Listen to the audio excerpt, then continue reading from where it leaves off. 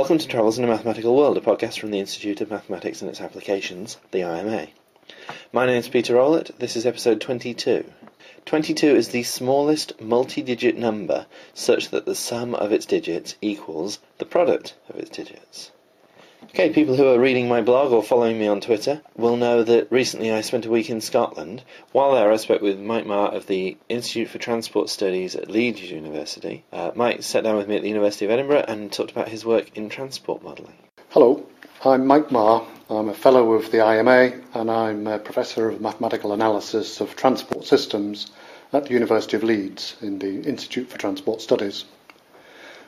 I work on mathematical and statistical modelling of transport problems. These are mainly to do with flows through road networks. It covers very largely the development of algorithms, new methods to solve large-scale problems to do with flows in networks. Also involves optimization and simulation, and some aspects of what I do involves the statistical analysis of road accident data. I've spent most of my career in universities, although I did have 7 years working in the Scientific Civil Service at the Transport Research Laboratory in Crowthorne in Berkshire. I got into transport modelling really largely by accident. I did a first degree at Cambridge in engineering, and then I stayed on there to do a PhD in operations research. And as you do, as you're approaching the end of your PhD, you're looking for what job you can get, and I saw a job advertised as a lectureship in mathematical modelling of transport. So I applied for it without any great deal of hope because I knew nothing about transport, but got an interview, and surprisingly they offered me the job. The only reason I can think of really is that I was able to give some sort of halfway plausible explanation for why buses come along in threes. One of the main areas that I've worked on to my research and is on a subject known as traffic assignment. And this is to do with the modelling of the aggregate effect of drivers' route choices through congested road networks. The basis of the subject is something known as Wardrop's equilibrium principle. And so you can imagine that if drivers are going through the same road network as commuters regularly, they try out various alternative routes, and bit by bit they perhaps find a better route. And this whole process is going on. There's lots of them doing this at the same time. But gradually, at least the way the mathematical model is posed and formulated, gradually things settle down to an equilibrium, Wardrop's equilibrium, which is where no driver can then benefit by changing from his chosen route. And the consequence of that is that all used routes between an origin-destination pair all have the same travel time. So that's what's known as network equilibrium in the traffic assignment sense. The algorithm which finds that equilibrium solution, in fact, the problem itself can be formulated as an optimization problem, a mathematical programming problem. So we're searching for the set of link flows that minimize some given objective function. And the algorithm to find that equilibrium solution is an iterative one. And it's very important that we can develop good algorithms that are efficient algorithms, robust algorithms, that can deal with very large networks. Because although we may just work sometimes with quite small networks, in practice these are applied to networks with many thousands of links and nodes. So efficiency, speed of the algorithm is important. The problem itself, traffic assignment, has many very practical applications that cities and transport consultants use quite frequently.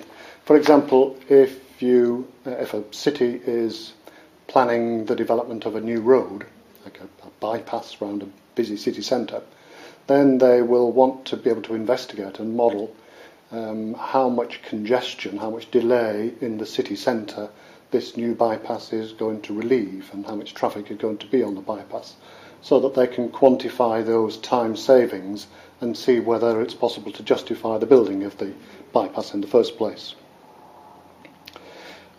One complication though, is that not only do people change routes as a result of the building of the new road, but some people travelling between particular origin-destination pairs might well now find that with the new bypass, travel time is a lot less than it used to be, and so the building of the road may actually encourage more traffic onto the road, maybe an increase in the demand level.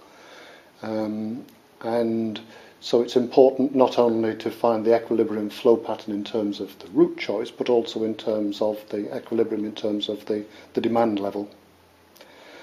Another thing which a lot of cities are thinking about these days is implementation of congestion charging, like the scheme in London where people have to pay £8 now, I think it is, to drive into the centre of London. And central government is thinking about charging for the use of the trunk road network in the future, particularly on busy stretches of roads at busy times. So again, cities and government would want to know what the effect would be of schemes like that. How many people would continue to drive into the city centre, how many people would change mode, perhaps coming by public transport, how many people would travel off-peak and avoid the charge. So all of that sort of thing is instances of the application of traffic assignment modelling.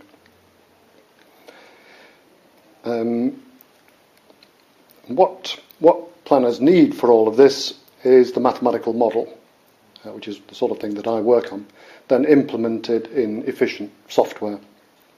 And the problems, the models that have been developed get more and more complex as more and more elements, more and more aspects of the modelling process are combined into one. For example, an extension of the traffic assignment model that I described just before is a dynamic traffic assignment model where you're trying to model not just the route choice of drivers, but also their departure time choice. And so then you're trying to say what those choices will be, and also then track the effects of it. That is how the queues and delays in all sorts of different parts of the network vary through the time of the day, through the peak hour.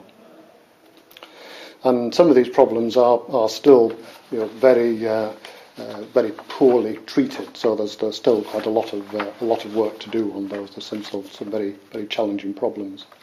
Those models that I've talked about so far are known as macroscopic models. You really treat the flow of traffic in the same way as if it was a fluid, and they're still quite important. But there's another class of models in traffic modelling known as microscopic traffic models, whereby you have a Monte Carlo traffic simulation model which tracks the movement of individual vehicles through the road network second by second. And these are more suited really to traffic schemes that are more localised in their effects, such as the redesign of an important junction, or trying to set the signals on, say, a signalised roundabout. And at the core of such models is the mathematical modelling, that is how vehicles behave and how drivers behave, that is through acceleration, braking, selecting gaps in traffic at priority junctions, overtaking or getting in the right lane in order to do the right manoeuvre at junctions, forming queues at traffic signals. So I have mathematical models for all of those aspects and all put into one. But as well as the mathematical model, a lot of these microscopic models nowadays have fancy graphical end, so the user can actually see your visualization of the whole scene and see how these queues form and what the result is of various alternative schemes or policies that you might want to implement. I find that the things that I enjoy about what I do is really the modelling skills. That's the important part of it. It's taking a real world problem and then trying to formulate it as a mathematical problem, trying to get the balance right, so that you've got the essence of the problem, so that it's reasonably, the real world problem is reasonably faithfully represented in the mathematical version, so that when you get some answers out, they've got some meaning, but at the same time not overcomplicating it and not having so much detail in there that you can't solve it. Getting that balance right is obviously really quite difficult.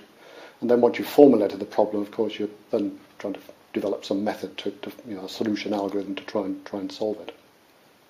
And the beauty of working in the area of transport, if you're a mathematical modeller, is that there's really no shortage of problems to try and tackle. Right, I hope you found that interesting.